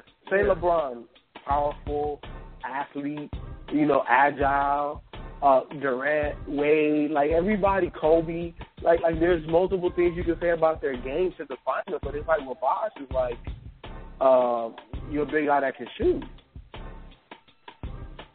You don't really have handles. You don't really pass like that. You don't. Right. You're not a bad player. You're very skillful, but Hall of Fame? I don't know. Yeah, that's a. I mean, and I agree with you, people. It's kind of like, you look at the numbers, you be like, no, he ain't a Hall of Famer. Yes, I guess those accolades, it kind of helps him a little bit. It helps him a little. It does. You know what I'm saying? But you know what? I think this is how he could solidify a Hall of Fame career. I think he has to leave Miami and be the second or the first guy on the championship team. He does that? Yeah. But do you think? But do you think at this point of his career he's going to be the second guy though? You know what I'm saying? You think he can at this point of his career? He can be the second guy. He could be the second guy. He could be the second guy. Or go someplace and be a number one, but I don't know. Say if Wade leaves Miami or something like that, and then they bring on another, not another Wade-ish type of guy, but just a decent, like a Butler or somebody on that Miami squad that plays great defense. And you think Bosh can handle that second guy role under LeBron? Yeah. Right, well, yeah. Okay. Yeah. Ken, what's your take on it, man? Yeah, he's a Hall of Famer, man. Why y'all disrespecting Bosh? Come on. I knew Ken was gonna be like, yeah, man, yeah. Why you Hall of Famer, Ken? Man, so you agree with Mark Jackson pretty much, hell yeah. I'm looking at what he did before he got to Miami. Those numbers, he took Toronto to the playoffs, and yeah, he didn't have the best record in the playoffs, but he has the numbers. His numbers diminished when he came to Miami, but that was to win championship, and he's won 2. Now, where Miami will hurt him is because of games like this that he has now, where you know, he just don't show up. You know, and oftentimes you forget he was a baller. And it's like Bosh, man, could really, if Bosh plays up to par with Wade and LeBron, nobody's going to beat him. But oftentimes, Bosh turns into such a role player, you know, people look at him, you know, like that. But, yeah, man, 2 rings, everything he's done up until now, you know, I think he still has a chance to redeem himself. I agree if he goes to another team and starts to put up numbers, that will help him, you know, as a number 2, you know, to go with the rings. And I think a 3-peat would definitely, if they win, and the way they're playing right now, it don't look like they're going to get out of this 10th round. You know, if they win get a 3-peat, you know, hey, but Chen, look, he's a Hall of Famer to me, man. Chen, is Horace Grant a Hall of Famer? Come on, man. Horace Grant was never a number 1 option on the team. Okay, no, I give you that. But he won 3 championships being the 3rd option on the team. And that's what Bosh is now. I'm talking about, but remember what I said, his career before he got to Miami. I feel you, but wait, hold on. So you're telling me that his career in Toronto is Hall of Fame worthy? No, what I'm saying is that the numbers that... No, wait. No, I'm saying that the numbers, and then you add the rings on top of what he was able to do as a solo act, as a number 1 option, to me, I think that's enough to add in the rings that he got to Miami, voluntarily taking a lesser role to win a championship. Yeah, I think so. I think if you combine the 2. Separately, no. Separately, him in Toronto by himself, all-star, yes. No Hall of Famer. But if you take what he was able to do, and he's shown and proved what he could do as a number 1 option, and then you add in him voluntarily going there and sacrificing to win 2 rings, yeah, I would put him in. Three, man, come on, man. Get respect, Bosh, man. He said respect, Bosh. Yeah. Hey, let me jump in, man. I totally disagree with Ken. Everything Ken said, I'm about to rebuke. Okay, here we go, Ken. Go ahead, man. This is where I think Bosh falls short. Bosh is the 3rd wheel. Okay, he came to Miami, and don't get me wrong, the 2 ring, and we always talk about, you know, we talked about just 2 or 3 weeks ago about the validation of a career with a ring. There are players that would chop their arm off to get 1 ring, let alone 2. But Bosh, and I don't want to discredit what Bosh has brought to Miami because, you know, if he doesn't get that rebound and kick it out to Ray Allen, you know, they don't even, the talk about a 2nd ring doesn't even happen. Bosh played very well, honestly, in their first run to the title against Dallas. That being said, Bosh has kind of like been along for the ride. If you look at what he did, the numbers that he put up in Toronto while they were impressive, his teams never got out of the first round. So I can't really give him a lot of props for his work in Toronto because he didn't get out of the first round. So he basically, I don't want to say he's coattailing LeBron and D. Wade because I would leave that more for Mario Chalmers or Norris Cole or somebody who's going to end up with 2 or 3 rings and they were just riding LeBron's coattails. No, I mean, Bosh is a legit star in this league. I mean, I'll give him his props. But when I think Hall of Famer, I'm talking about somebody who's going to stand next to Elgin Baylor or somebody who's going to stand next to Kareem, somebody who's going to stand next to Bird. I mean, I don't see Bosh in that category. Wait, so Kyle, let me play devil's advocate over here. Go ahead. So do you think Kevin Love is a Hall of Famer? He obviously puts up Hall of Fame numbers. He's never made it to the playoffs. No, he's not a Hall of Fame. I mean, he's going to have to, because obviously, I think for much like it's early for him, and then he has to win. He hasn't even gotten as far as for as dope as he is. He hadn't, and we're hearing talks now that he wants out of Minnesota. So if he leaves Minnesota, it could be. I mean, that whole franchise is going to get turned upside down because they centered everything around him and Rubio, and I think Rubio still, will still be there for a few more years. But Love is a guy that, I mean, he's a perennial all-star, walking double-double. He's the best thing the Twin Cities have seen since Kevin Garnett. And obviously, they're going to have a decision to make because, now do you let him go and walk for free, or do you trade him before the trade deadline next year? The team has already come out and said that they're not going to trade him prior to the draft. So we'll see what happens. But to answer your question, no, I don't think Kevin Love is a Hall of Fame. I think he has the capability, just like Bosh has the capability.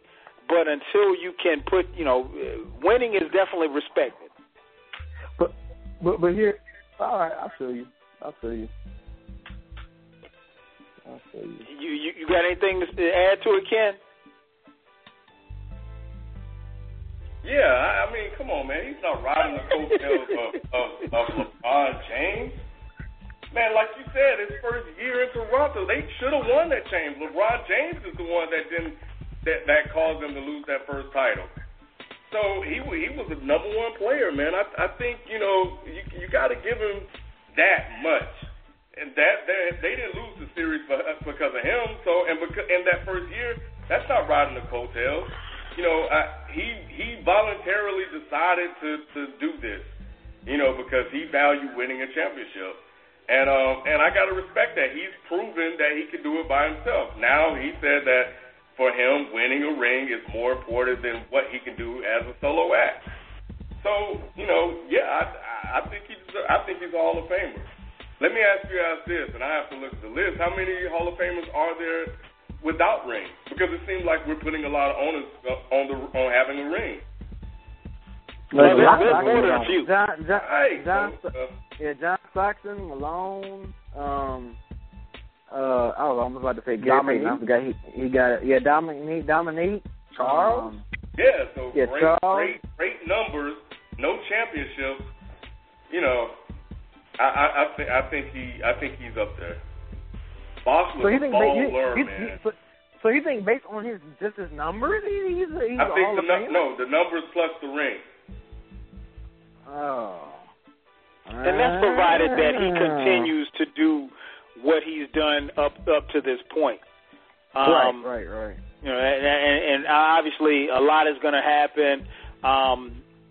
That's foul. His hand came down. He's watching the game out loud. He's watching the game out loud.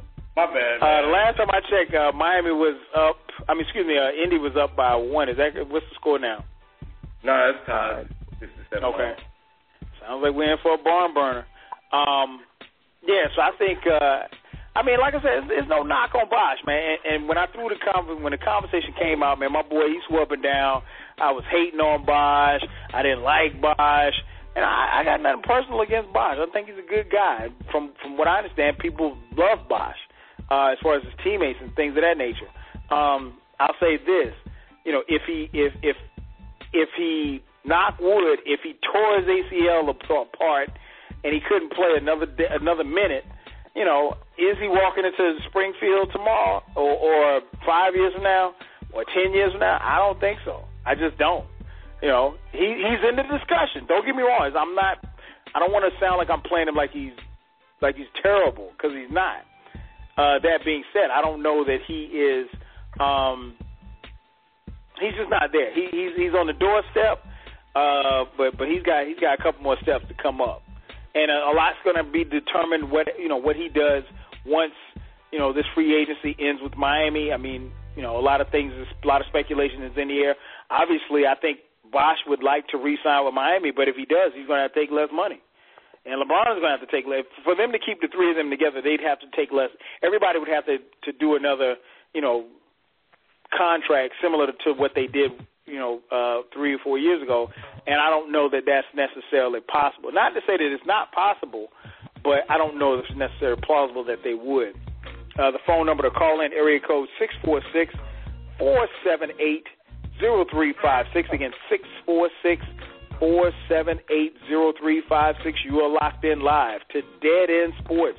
I'm your host, 12 Kyle, and I'm joined by my boys, B, Ken, and FIFO. Hit us up, 646-478-0356.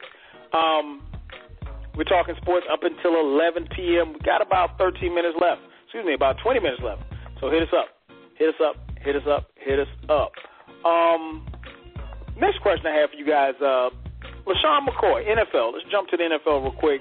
LaShawn McCoy, Shady McCoy, from the Philadelphia Eagles, running back, star all-pro running back, was recently asked, who is the best running back in the NFL? And he kind of danced around the question at first, and then he just came out and said, hey, no disrespect to Adrian Peterson, but I think I'm the best running back in the NFL. That caught a lot of people by surprise. So the question I have for you guys, is he? And if not, who is? Ken, I'll start with you. Sean McCoy, is he the best running back in the NFL? If not, who is? Hell no. Hell no. No. LaShawn McCoy is a great running back. Dynamic. I think he's great. I think he's definitely top 5, if not top 3. Because he can catch, he's quick, he's elusive. He can run with power when he needs to. But Adrian Peterson is the number 1 running back in the NFL without a doubt. He runs with power. He's elusive. He's quick. And he's an every down back. And granted, LaShawn McCoy is too. But Adrian Peterson, man, until LaShawn McCoy is able to do what he did in that one MVP season, that's not to take anything away from LaShawn McCoy. I feel him on what he said. If he had to say it, and he feels that way, and that's good for him. But number 1 running back in the NFL, no way, man. Adrian Peterson. Adrian Peterson is the number 1 running back, and until he retires, he may hold that crown for a while. Well, his body's gonna catch up with him, but nah, man.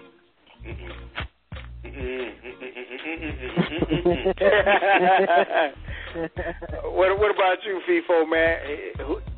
Is Shady McCoy the best? If not, who is? You know what? This is why I love the show, because there's moments like this that Ken looks old. Because I'm on one side and he's on the other side. Because look, the NFL is changing, and in this ever-changing NFL, LaShawn McCoy is the best running back for this new style NFL, hands down. He had the most yards from scrimmage, over 2,100 yards last year. You know what I'm saying? Look, like you said, he can run with power when he needs to, but he's not a power back. Of course, I give that to AP all day. And did you also know, you know what, Ken, because I see you shaking your head, I'm going to give you another stat, because you already know how I come with my stat game. Did you know that LaShawn McCoy had more yards after contact than 16 NFL teams had total rushing? Wow. No. Bruh, LaShawn McCoy in this NFL is the best running back. Now, I'm not dissing AP, but just LaShawn McCoy can do more things than he can. He's a better target out the backfield. I'm going to put it to you like this. I think that LaShawn McCoy is like a hybrid of Marshall Faulk, Barry Sanders, and he has a little bit of AP in him. Well, I don't know about AP, but he definitely has a mean streak. He's not going to run away from a little guy. He'll put a shoulder on the little guy. Them other guys, the medium to big size guys, he'll dance around them. But he's not scared of contact either, man. So to me, LaShawn McCoy is the best running back out right now. Okay. What about you, B? Best running back in the game, man. Yeah, I would go with McCoy. You know what else I would go with too? I think a lot of people sleep on, and this dude is like a beast. It's Jamal Charles. I think Jamal Charles. Oh, okay, yeah. I think he's one of those, what people mentioned, the new style, this new era type of running back where You know, you can do it. You can pretty much do it all. I mean, he's not really a power back, but dude is fucking fast as shit. He can catch out the backfield. You can put him in that slot as well, just like McCoy. He's very versatile. You know, just like McCoy is. I don't think AP is that versatile as a McCoy or Jamal Charles. I mean, but granted, I mean, who comes back from tearing both of your ACLs and have that damn and almost break the damn NFL rushing yard season record? So I mean, that alone is like, okay, Adrian Peterson is from another planet. He's like the LeBron James of running backs, man. It's like this dude's a freak of nature. So I can see why you can say it's Adrian Peterson, but yeah, and this new era type of running back that we're heading towards in the NFL, I would say Jamal Charles or LaShawn McCoy. Only knock I'm giving Jamal Charles. Oh man, he can't stay healthy for the whole. You know, if healthy Jamal Charles, he's up there with the best of them. But yeah, like Ken said, McCoy is definitely top three. Definitely top three. Wade just hurt his knee. Oh, that's why you were saying old boy for him. Yeah. But yeah, go ahead, Kyle. I think the crown still belongs to Adrian Peterson, man. I think Shady's right there. I think you just have to. Somebody like Shady, he's got to do it. He's got to do it more. He's got to do it a couple more years. I think AP has just really solidified that place in NFL history. Obviously, like B said, coming off the ACL injury and just shredding the league. I mean, you know, people weren't even sure if he would be ready for the season, and he comes in and damn near sets the rushing record in a season on a bad knee. Now, I don't think he'll ever do that again. Shady's fun to watch, though, man. I mean, his Twitter handle, Cut on a Dime, fits him. It's crazy. Because that's exactly what I mean. Like, he will break. And the thing is that he has so much torque and so much force going in one direction. I mean, I've literally seen him, like, break guys' ankles. He'll make you look silly out there. I mean, he will make you look silly. Another thing, too, Kyle, you know, another point you can make an argument for Adrian Peterson is that even when, you know you don't got no quarterback, you know Adrian Peterson getting the ball, right, and he's still going to run for about 200-plus yards that game. When you can put 8 and 9 in the box and Adrian Peterson still, like, you be like, damn, he rushed for 175? Like, how? Like, how he don't got no quarterback? Like, you know, it's like you would dare him. You would dare the quarterback to throw, and you know he's running, and he still rushed crazy on you. I think that's, like, insane. And that was the key what it was that particular year, B. And I think that's a great point. That year, I mean, when you're talking about an NFL team that is looking at 8, 9 men fronts, you know, they got 8 or 9 in the box. They're daring you to throw the ball. And when you can't throw, and it's obvious that you can't throw the ball, you know, it's when teams know that all you're going to do is turn around and hand the ball off to your running back, and you still can't stop them. I mean, that says a lot. That says a lot. Yeah. Shady has a benefit. You know, he had the benefit of Vic. He had the benefit of Foles, and you know, now in this Chip Kelly offense. You know, they're not as predictable. They're not necessarily running the ball every play. I mean, they've had receivers on the outside, and Deshaun Jackson, who's no longer there. But, you know, they've had guys that they could get the ball to. So, you know, it wasn't like that. And they've had, you know, decent quarterback play. But I'll say this, you know, that's a hell of a 1-2 punch. But if I had to make a call, I'm going to give it to AD for right now.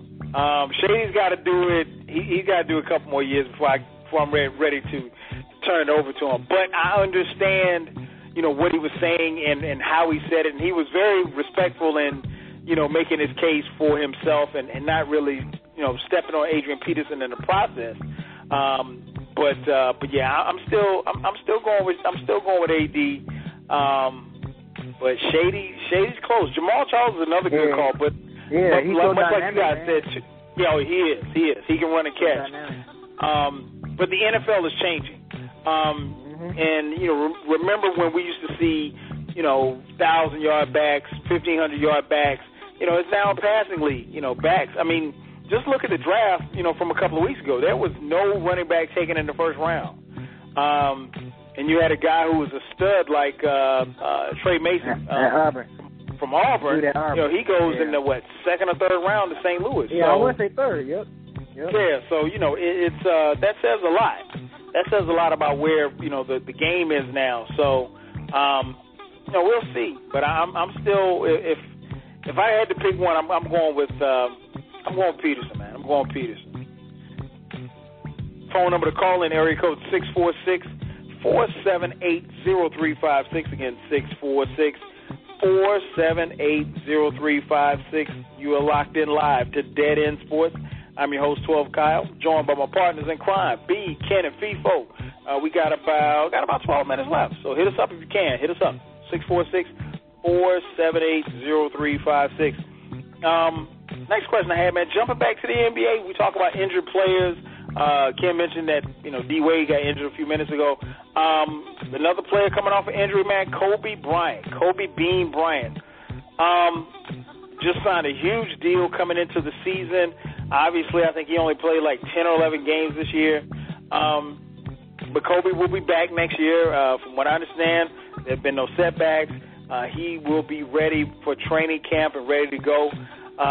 So I got to ask you, Ken, where do you think Kobe's going to be next year as far as his health? And if you had to put a point total on him, how much do you think Kobe's going to average next year? I think he'll still put up anywhere from 22 to 25 a game. I think he'll probably be one of the only options on that team. But I think that'll force him to score the ball, score. So yeah, anywhere from 22 to that's a I'm sorry, my bad. Watch the game up. He just flat out pushed LeBron in the back, man. Come on. Anyway, that's playoff basketball. Back to the game. Question. Anyway, so 22-25, I think Kobe will kind of be back. He's going to have that, I think they just ejected him, David West, or he's hurt. Anyway, he's going to have that kind of old man game. He'll be able to play because of his experience and, playing in the league. But yeah, man, I think it'll work from 22 to 25. I think he's had plenty of time to recover in the off season, and I think he'll come back ready.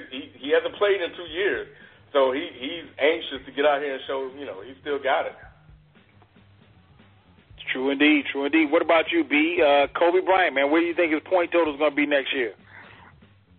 I think he's going to probably average about 23. Hell, who on the Lakers? Who's on that squad besides nobody? Shit, I mean, cause he might average about 30 probably. I mean, if he don't really got no help, I mean, I was about to say 22, 23 a game, but shit, if they don't got nobody, shit, Kobe might be averaging about 28, 29. I guess it just depends on what help he has on the squad, but yeah, I mean, realistically, I don't know how his knee's gonna feel. He might not be 100%, so I can see him averaging about 23 a game. 23, about 6-7 rebounds a game, about 3 assists or maybe 2 assists if there ain't nobody to pass to. But like I said, he might end up averaging down there 30, depending on who he got. Because if he got Pau Gasol, and I think Nick Young said he wasn't playing with him, so I don't know. He might average 30 again on them bad. Nick Young said he wasn't playing with him. Yeah, I thought Swaggy P was saying he didn't want to play with Kobe. Am I right about? Did y'all heard about that? I didn't hear about that. Oh, okay. I hadn't heard about it. Yeah. So hey, Swaggy. Like I said, it could Swaggy. Come on. Right. Man. It could be 23 points a game or 28, 29 points a game. So. What about you, FIFO? Where's Kobe point total at next year? Honestly, I can't really give you a good guesstimate without seeing who else is going to be on that roster. Mainly because, like obviously we know Kobe can score pretty much with the best of them. I think even at an advanced stage, but I think it's really going to depend on who else is on that roster with him. But I think 18-19 is reasonable, mainly because I think we're going to start seeing Kobe be mortal. If anybody can defy that, it is Kobe. You know, I'm not putting that past him. He might come out next year. He might just be the MVP. You know, that is Kobe Bryant. He scored 81 points in a basketball game. So, you know, I'm not taking nothing away from him. But, you know, I really think coming back from the injuries and all of that, I think, you know, 18 to 19 is reasonable. You know, I think he's going to be around 24, 25 a game. And I think even though that's a dip from where he was, that's not a fall off, in my opinion. I think Kobe is going to be Kobe. I don't think Kobe, you know, Fevo just mentioned about him being mortal. I think that's what Kobe doesn't want to be. He wants to be everything but mortal. He wants to be, and I really couldn't, and I can't, maybe you guys can help me. I'm not sure how long his extension is for. Is it for another 2 years or 3 years? Anybody know? 2 years. Okay, because I really can't see Kobe hanging around to be a guy, you know, who's going to average, you know, 16 and 4. I mean, that's just not, you know, Kobe, he's just too competitive to be that guy just to hang on. Now, you know, whether or not he goes out like that or not, I don't know. But I see him being somebody who is going to, you know, if he can't be at the top or near the top, you know, he won't do it. He would much rather, I don't want to say shut it down, but he would much rather not do with it than to have that be a concern of his as far as where he is, as far as his game is concerned. It's going to be interesting to see, man. People, from the rumblings I'm hearing, is that he's ready, is that he's back, stronger than ever. They say he looks good. He's, you know, not experiencing any discomfort, that type of stuff. So, never know. I mean, you just never know. That's Kobe Bryant, man. One thing I learned is love him, hate him, or if you're indifferent, no matter what, you can't deny what Kobe Bryant is capable of doing and what he brings to the table. Phone number to call in, area code 646-478-0356. Again, 646-478-0356. You're locked in live to Dead End Sports. I'm your host, 12 Kyle, joined by my boys. You know him from Dead End Hip Hop, Ken, B, and FIFO. Hit us up, 646-478-0356. Got to thank everybody for rocking with us tonight. We had some people in the chat room earlier. Just thanks for coming through. We tried something different with the Google Hangout live stream on YouTube. Got people watching on there. Also, we know that the Eastern Conference playoffs is going on right now. So for anybody who took any time to sit down and listen to us and rock with us tonight, we definitely appreciate that. Another thing I want to throw at you guys before we get out of here, the NFL some former NFL players just filed a lawsuit against the NFL claiming that the NFL gave them painkillers to mask their injuries and subsequently has, you know, made those players become addicted to pain pills. Former Super Bowl quarterback Jim McMahon said that he once played with a broken neck.